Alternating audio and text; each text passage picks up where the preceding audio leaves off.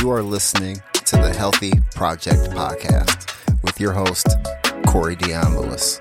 For more, go to healthyprojectpodcast.com. Hello, everybody. Thank you for being here at the Healthy Project Podcast. I am your host, Corey Dion Lewis. I have a wonderful person with me, and I say this a lot because I only interview wonderful people. But when we connected, when was that? That was like... It was several months ago. Yeah. And I just remember being there and hearing about the services and the things and the population you serve, and just saying to myself, I think I even said it out loud, why doesn't anybody know about this? Right. You know what I mean? So I'm so grateful to have Alyson Simmons here with me today. Alyson, thank you so much. Yeah. Before we get into our conversation, can you tell the people a little bit about yourself, what you do, what gets you up in the morning? What gets me up in the morning is a sense of hope about the ability to be the difference for many people who are often not helped. You know, one of the things that we say in our space is the most harmed are often the least helped. And so we really want to change that. That's what the Trauma Recovery Center is about. So that's what gets me up in the morning, the ability to actually be the difference for people who are wounded and deserve to have comprehensive mental health services, you know, as they try to heal. So that's what gets me up in the morning. Yes. What motivated you to start this organization? Yeah. Well, I will tell you, in my other life, I was a consultant, working with a lot of companies, state agencies, individuals who just wanted to change their careers, you know, professionals, executives who wanted to do something different with their lives. And so part of my work was with the Attorney General's office, their Crime Victim Assistance Division, and I was a consultant for them. And their director at that time went to California and saw this really comprehensive model of care for survivors of violent crime. And she came back. She just said, this is something that Iowa doesn't have, but Iowa needs this. And so we met, we had lunch, and she laid it out on the table and just said, I would like to do this here in Iowa, but I don't know how to do it. Will you help me do it? And at that time, I was really looking for something that really fed my soul. Right. I just needed something. I was very good at my job. I was very comfortable at my job, but it didn't fulfill me. Right. I knew that there was something more. And when I learned and researched what this model was about, I just said, this is how human beings should be treated and cared for when they're wounded, when they're harmed. You know, and that's going to look different for everybody. But I just felt like, you know, we rush people through the process of healing. 3 days bereavement is what you get when there's a loss. And that's crazy. That's just insane that is an acceptable practice. Like, what was it that they was like, you know what, it'll probably take you about 3 days to get over something like this. We're going to give you these 3 days right quick. That is so bizarre. It was bizarre. Insane. And when you think about people who've been victimized, and it's not just loss, people who've been victimized, they're, you know, that's just an assault against, you know, our sensibility. It's an egregious offense to harm someone physically. And, you know, people don't think about that. You know, for somebody, it's just a barbaric act to be hit, you know. And so one of the things that we did was we just said, you know, we're going to take some time. We put some time together to plan out a 3-year plan of what we were going to do in starting the center. And it's been incredible. It is the honor of my life to do what I do every day. Wow. And the space is awesome. I've been in the space. It's such a cool space. And I remember there was this room where it's just very, you could just feel like it's a place for peace and just like very therapeutic. Absolutely. So I really, really appreciated that. I was on your website and I was looking at, your mission statement. And on the mission statement, you mentioned the utilization of culturally responsive, evidence-based practices. And so how do these practices enhance the recovery process for survivors of trauma and violence? When people have been victimized, first of all, I'll say we take our survivors where they're at. Sometimes, we have this perception of an individual who's been harmed. You have to personalize that. You have to make their care very individualized, very tailored. One of the things that we do is we do a comprehensive assessment with survivors. We can do bedside clinical evaluations and assessments to really determine what's going on with this individual. Now, the trauma happened to them, the victimization happened to them, but there are other pieces that may be necessary to really help this person get to a space of recovery. And so we assess that on a regular basis. And so then once we get that information, we're able to develop a plan of care for that individual. And so when we talk about evidence-based practices, we're talking about psychotherapy. We have 2 psychologists and 2 licensed mental health counselors who provide clinical care for those individuals that we work with. And we also have a clinical care coordinator who facilitates all the services and supports that individual may need as part of their own unique journey to heal. It could be that, perhaps because of this person being assaulted, maybe they lost their job or they lost their housing, and so therapy doesn't matter if those needs aren't met. Yeah. You have to get people ready to go through the journey of addressing their trauma. Right.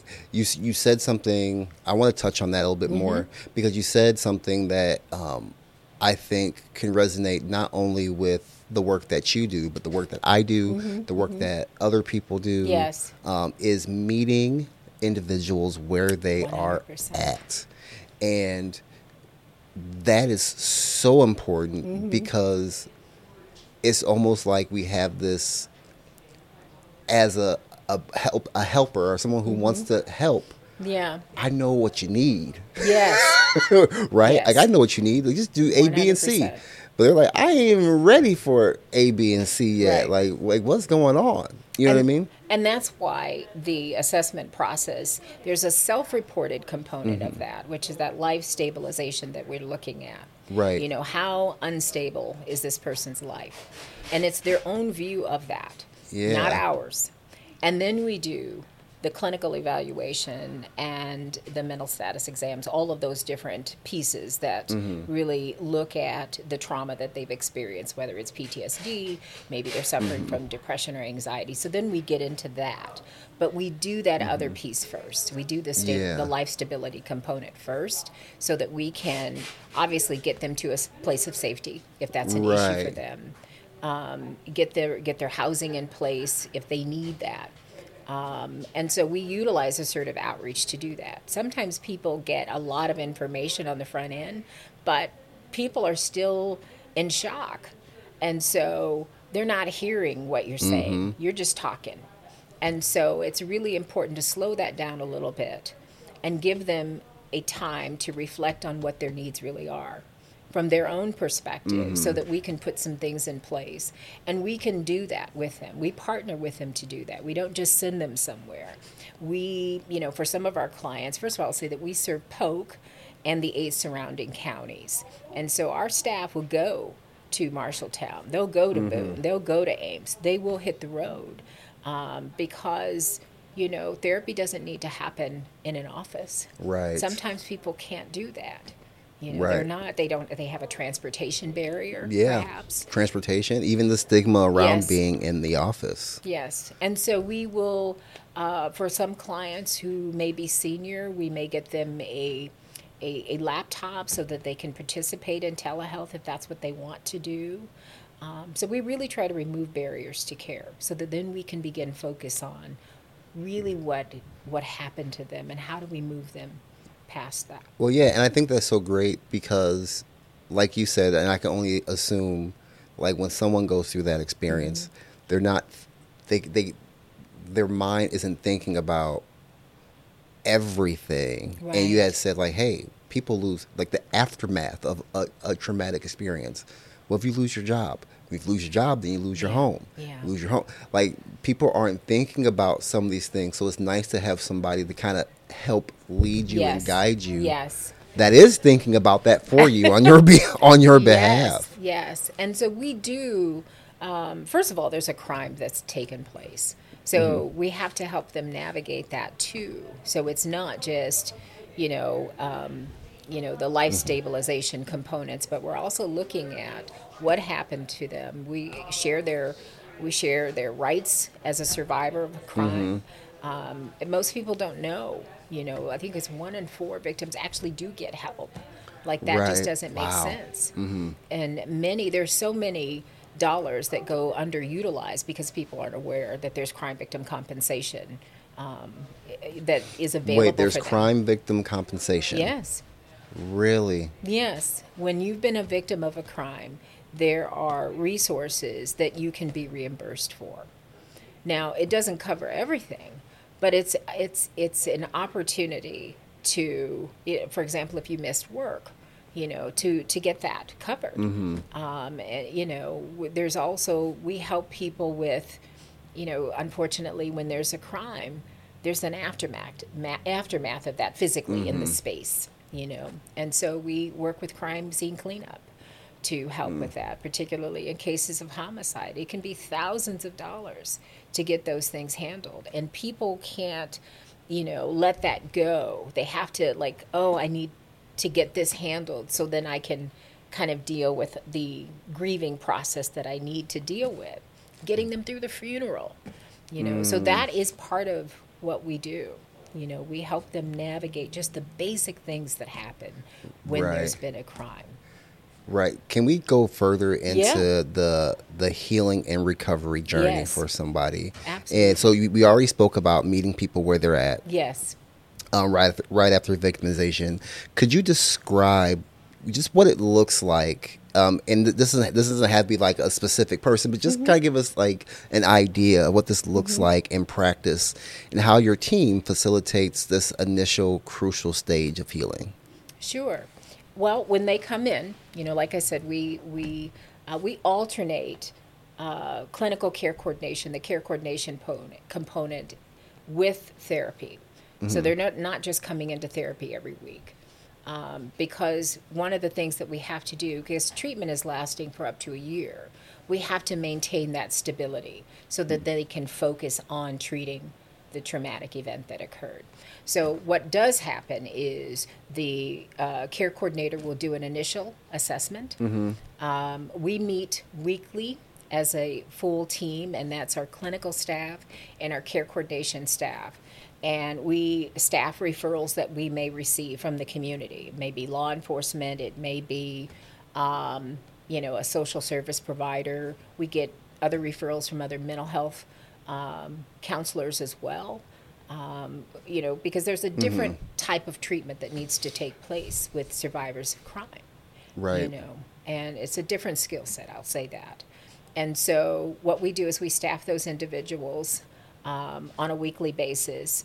And what happens after that referral, if they're accepted into the program, because there is a degree of eligibility, because we're short term, we want to focus on recent crime. Within, say, the last 2 to 3 years, we try to focus on that because we don't want to begin services for someone who really is needing long-term therapy. Right. And so that's really not what we do. In some cases, we'll take them and then we'll transfer them to another therapist for more long-term care. Right. What we do, it's not designed to see a mass number of people. It really is comprehensive. So when we do those assessments, we do the evaluations, say they've been diagnosed with, a major depressive disorder or something to that effect. The therapist and the care coordinator will develop a plan of care for that client, and they'll develop it in partnership with the client. And so the client has to agree to all of this. It's really their journey. Right. And so what happens is they will alternate sessions. And one of the things that we do is we do an evaluation after every eighth mental health session, every therapy session. We will do that. Because it's a very structured process to be able to address what's going on with that particular individual. Some clients may not need to have 16 sessions, and we typically look at 16 to 24 sessions as our target, but not every client needs that, and not everybody needs that. If they're in PTSD, maybe they need some EMDR, and they're working with them, and that might be more short-term for that individual, but it really varies. It's hard to say what it will look like for every individual person. Right. Because if they are low income, there's going to be more support required on our end. And so we do have what we call client assistance funds to help clients with that. We can perhaps pay the deposit, if they need to relocate, or get, cameras if safety is an issue for them, security cameras, things like that. So that's part of that life stability piece. But that journey to heal and recover is really a unique experience. Sometimes when clients come in, they were already suffering from conditions that happened long before they were victimized, and they just weren't addressed. So that could come up in the assessment process. Right. So we have to deal with not just treating the trauma, but maybe somebody has a borderline personality disorder.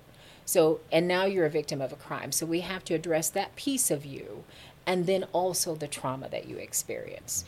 So it's going to vary. Right. It just depends on who's walking through the door. Who's walking through the door. Who's walking through the door. Yeah, we meet them where they're at, and then just build a plan of care from that.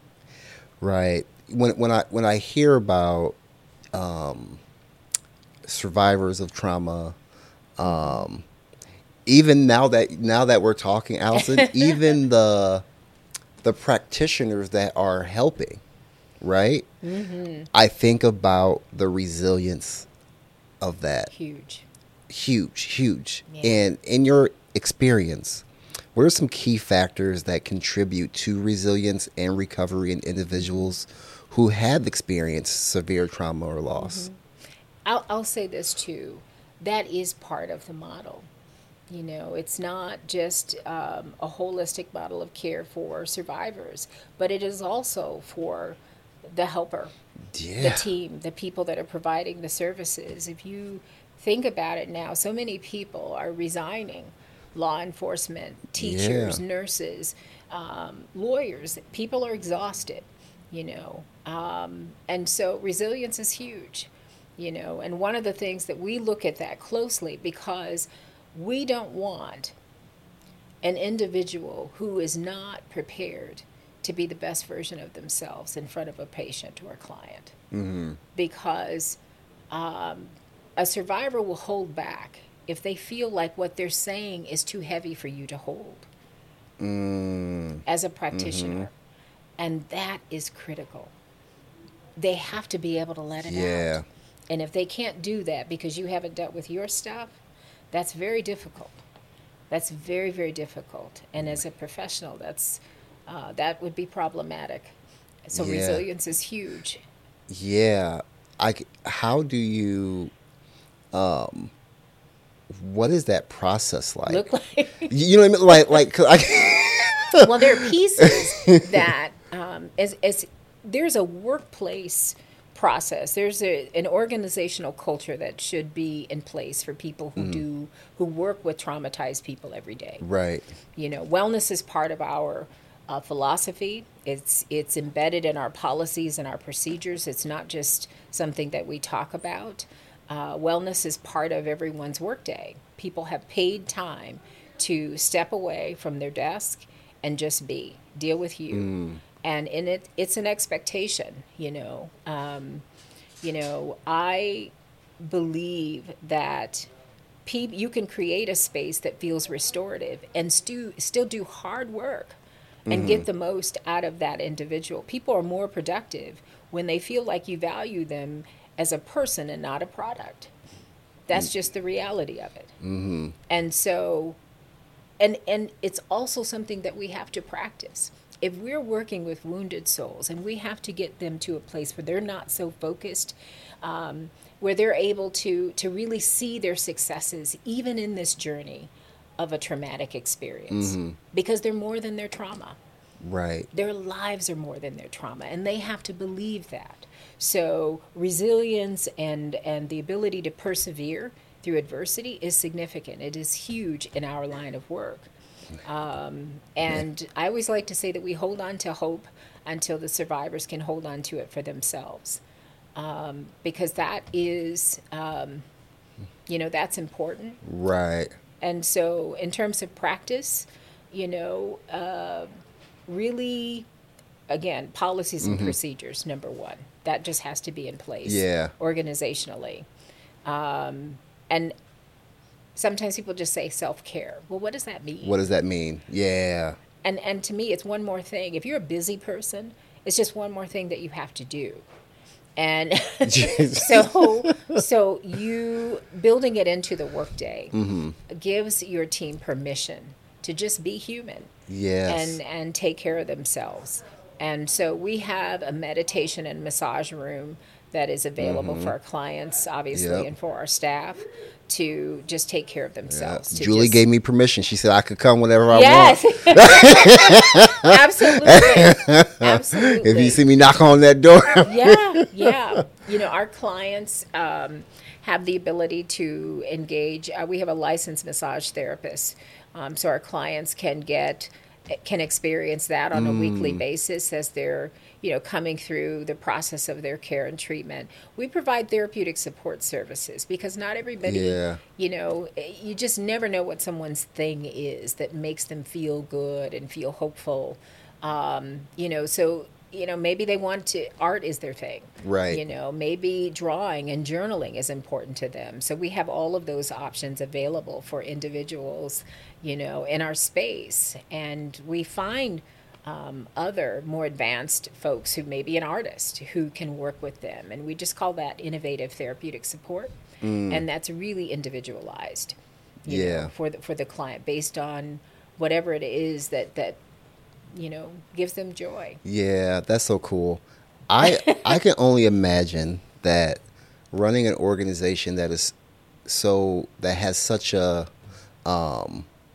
I like to say that people who do things like you do, they're Avengers, right? What Avengers tackle the biggest bad guys in the world. Oh, and this is one of those things. But with that, even though it's rewarding, there are challenges. Yes, it is. You know what I mean? And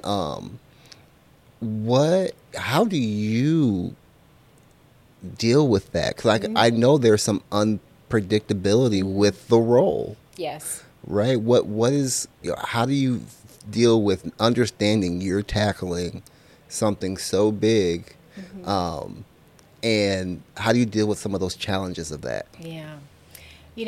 This is the hardest thing I've ever done in my life.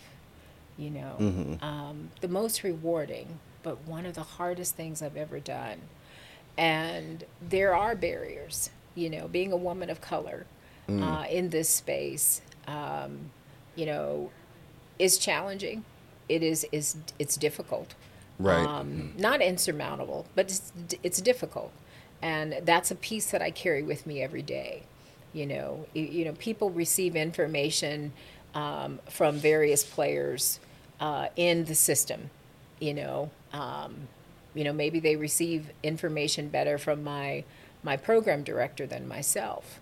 There are gatekeepers. Sometimes when you're doing something new and different, there's the belief that you're trying to change what everybody's doing. No, we're trying to increase access. We're trying to increase, services for individuals who are not getting them. And so it is very difficult. I'm a person of faith, and I carry that with me in all things. And I believe that this is just fundamentally the right thing to do as a fellow human. You know, you know, there's a sense of brokenness that's happening in our society right now. People are on edge. People are hurting and they don't know why they're hurting. Right. There's a lot of unaddressed trauma that exists out here now. And when you think about individuals who've been victimized, it's just a deeper level of pain. And, you know, we're trying to address that. And so I get up every day knowing that this matters. This matters to somebody, what we're doing. Somebody needs us to show up today. Right. And really inspiring our team to reconnect with their why every day, you know. You've got to believe in what you're doing. I can't imagine a job where I just show up, you know, and just there. I'm just a body. Right. Clock in, clock out. But I don't believe in what I'm doing. People need to believe in what they're doing. And I hire people who care about our mission, who are invested in our mission, and realize that it's about the person in front of them. It's the person who walks through the door. Right. And so it is difficult. You know, there is bias that exists in some of our heavily entrenched systems. It's an unfortunate thing, but I try not to focus on that. You know, I try to focus on what's possible rather than some of the barriers that exist for me in doing this. Because I feel like if we keep doing good work, the people who need us will find us. And you know, we've had this conversation about gatekeepers to healing. And, you know, that's a real thing. That's real. And it makes me sad, to be honest. I would never withhold something from someone that could help them be as whole as they could be. Yeah. And sometimes people do that, and they don't realize that they're doing that. And it costs you nothing to connect this person to a place of wholeness. Man. It costs you nothing. Yeah. Yeah. I wasn't going to go there, but you brought it up. So. and it's heartbreaking, honestly. Gatekeepers to healing. Yeah. Can you talk about that a little bit further? Yes. Like, we all understand the definition of gatekeeping. Yes. But in your world, what does that look like? Whew. You know, not making the referral, you know. You know, literally all people have to do is give us a phone number and say to the person that we're going to call. That's it. And nobody gets a bill. The client doesn't have to pay for anything. Wow. When the pandemic was happening, it was interesting to me because, you know, crime was still happening, you know. Right. And everybody was talking about mental health and this and that. And I think it's important. I think it's necessary, obviously.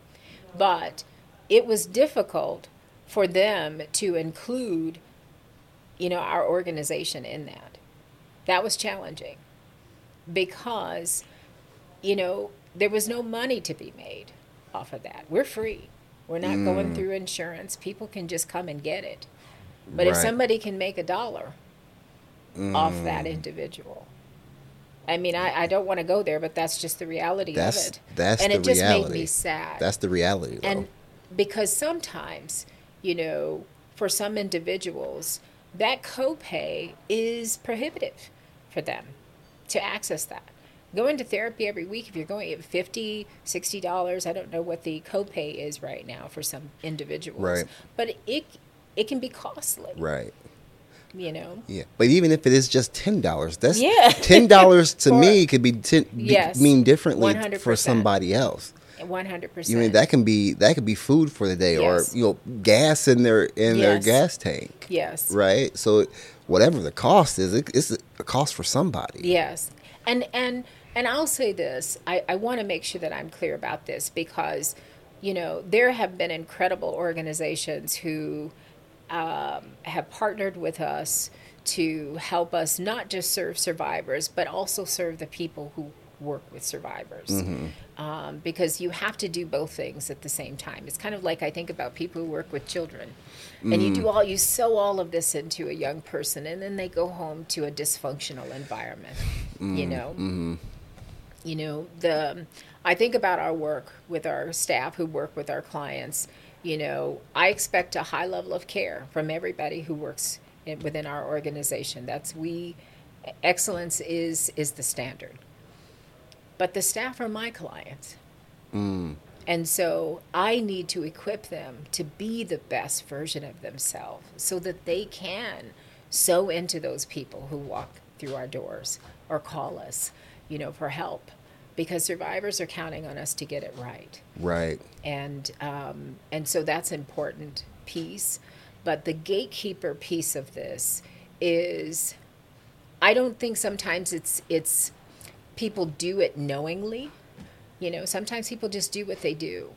And, they don't want to change.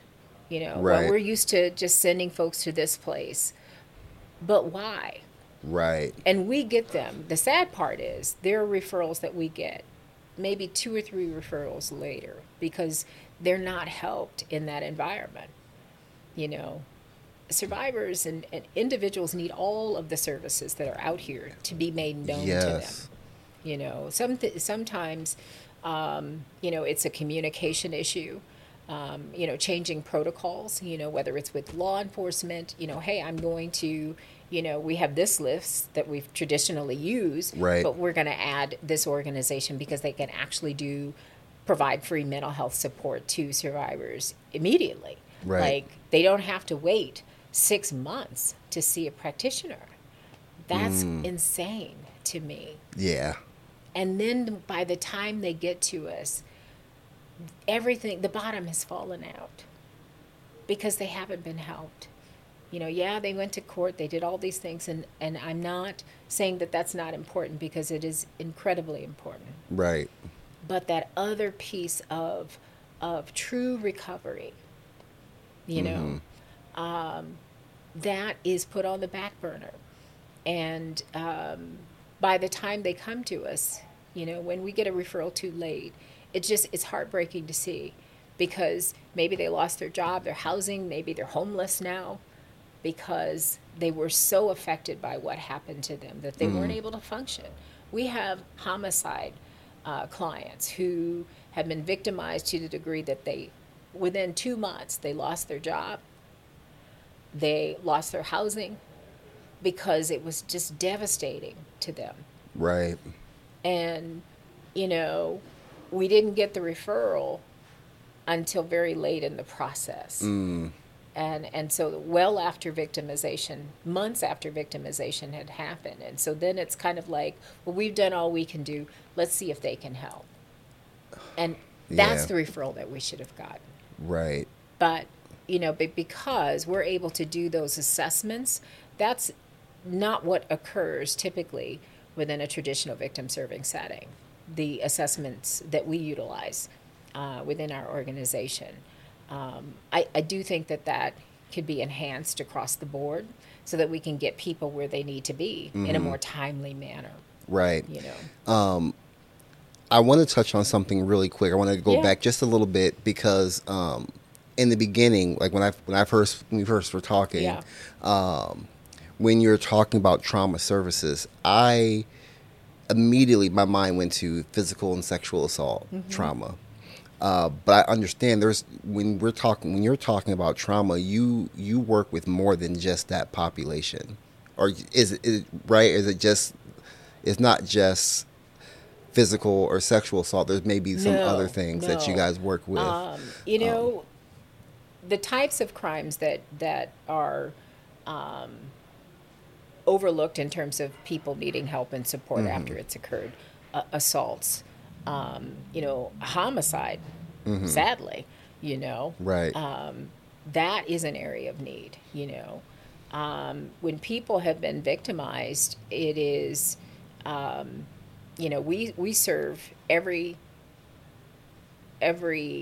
type of crime where it's considered a violent crime. That would be sexual assault, human trafficking, gun violence, obviously homicide, domestic violence. We've had a whole host of clients that fall within that range, and we will look at things on a case by case basis. Um, you know, so it can vary, but that's really what this model was designed to do, is really those more acute, intensive crimes. Right, right. I just wanted to make that known because you Yes. never know what somebody who's listening, what they may know someone going through or maybe going through Yeah. themselves. Yeah. So like I just wanted to make sure like if someone's listening or Yes. watching, like, oh, that's not my friend or that's not me. Yeah.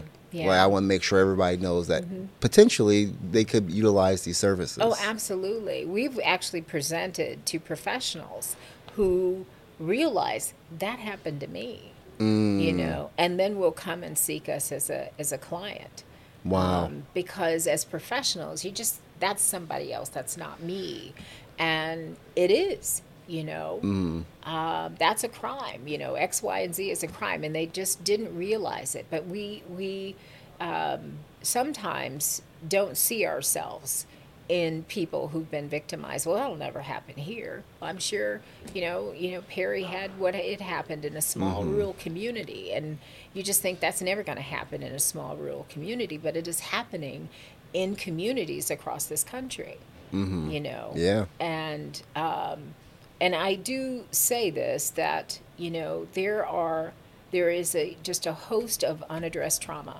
There's just so much unaddressed trauma in our community, and I think it's really important to have conversations about what is happening in our families, in our communities. Sometimes we know in our own families somebody who's not well and who's struggling with something, and to not ignore that. We can't ignore those things. I remember growing up, my parents, my siblings would say, hey, recognize that this person is dealing with Right. some things. And, back in the day, they would just say, stay away from so and so. Stay away. Yeah. But my thing is, why isn't that person getting some help? Why are Right. we getting that individual some help before the bottom falls out?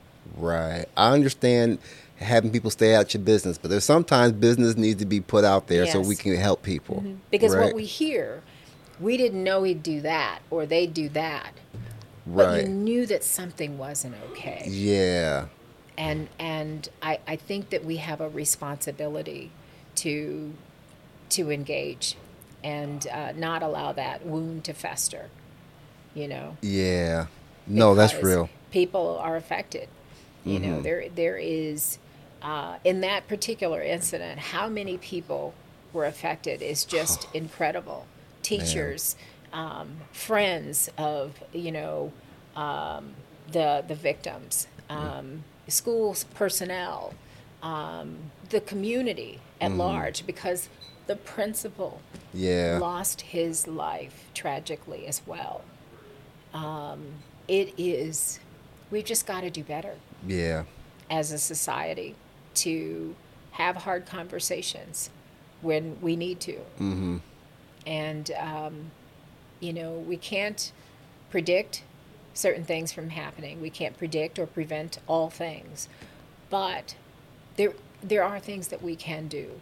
Violent crime is happening in 2020. I think that, was it 58% of violent crime was happening in a home, in a Wow. residence, and 60% had a relationship, known or family member, some sort of direct connection with the perpetrator. Wow. Wow. Wow. We've got to dig deeper Yeah. to deal with that. So that says to me that our social networks, there's something askew there. There's something off there. Something's not healthy in that space. Right. And so having conversations about where we connect and align ourselves, Right. we've got to encourage people to look for healthy relationships. Encourage people to look for healthy. Yes. Everybody wants all the different things, Healthy should be one of them. Mentally healthy. You should be looking for that in a significant other or a friend group or whatever. Yeah. Because there's a lot of toxicity out here. Yes. Oh man. No, that's really, really good. So let me ask you this question. Yeah. What does if you're able to look into the future, what does a happy, healthy, and mentally well black community or community in general, what does that look like to you? Ooh. It, you know, it looks like honest, authentic conversations about who we are, what we're capable of.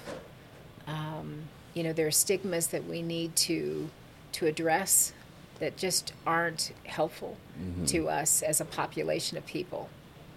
And I'm a big believer that there needs to be a shift in just thinking overall.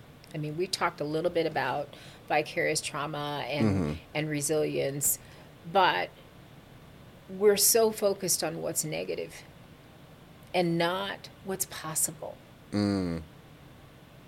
Everybody talks about all these different health conditions that may affect. Yep.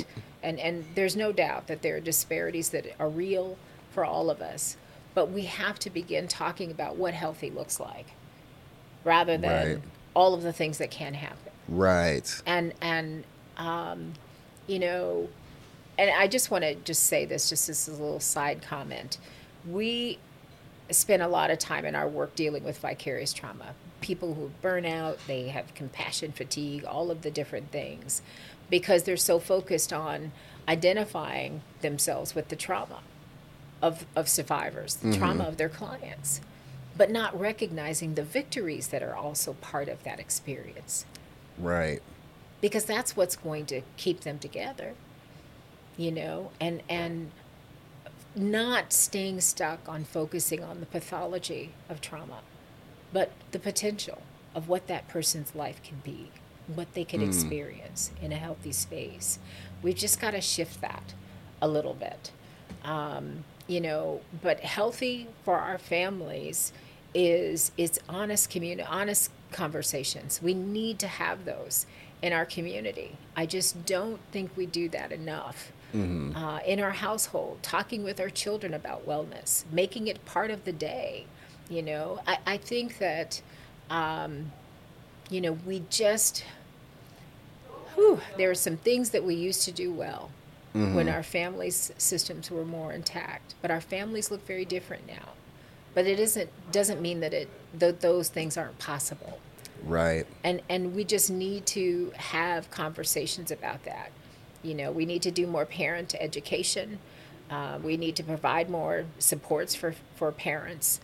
We need to, one of the biggest things that I think has affected, I will say, Black families in general, is the issue of fathers, not having fathers present to the degree that they can be, Right. And that's a whole other thing. Yeah. That's a whole other thing because Yeah. I believe that, and this is just my own core belief, that men are a medically underserved population. They are, technically. In the eyes of the government, they are. Medically underserved. Yes. Men don't just engage health services. Oh, yeah. They don't. They got to, wait till the toe falls off and all of that. And so, shifting that, I used to be part of an organization where it was very focused on women's health. And I thought, well, why are we just talking about women's health? Why aren't we talking about men's health? Why aren't we talking about, if you're talking about even like in reproductive health, there was such a focus on what women are doing and access to this. But what about men? Aren't they part of that equation? Men have to be seen as a being in their own right in terms of what their own health needs are. And they're not. We just don't use that in our verbiage, And that is a problem, you know. I used to do a lot of outreach programs to target men specifically because I believed that that was going to contribute to the health and well-being of the family system. Right, right. Dealing with that Yeah. will be the snowball to Oh, improve. it's huge. Yeah. It's huge. There's so much research that talks about, you know, just the actual presence of dad in the home and having that healthy relationship with his children, and whether they're together or not, having a strong co-parenting plan in place is just going to add so much Right. to the health and well-being of that family unit as a whole. It makes sense to me. Yeah. I mean, it I mean, makes sense to just, me. Yeah. It's just, that's just the truth. You know, Yes. and there's a lot of research behind that too, as Awesome. well. Oh, Alyson, I want to be mindful of your time. Thank you so much for you. being here and providing my audience with this educational lesson. Let us know more about your organization. Absolutely. For those that want to learn more about your organization, where you're at, more about what you do, where can they connect with you at? Where can they find you? Well, we are on the web. We are the Central Iowa Trauma Recovery Center, and it's just www.centraliowatrc.com, and Iowa's spelled out. And so we have services available. People can actually fill out just a very simple contact form, and we can reach out to them and have a one-on-one meeting to talk about the services that are available and whether or not it would fit for them. And they can just call. You know, we're available and ready to assist people where they're at. Awesome. Well, again, I'll make sure I have all of that in the description of this Yes. episode. But again, thank you so much for your time. And everybody, thank you for listening and watching the Healthy Project podcast. I'll let you next time.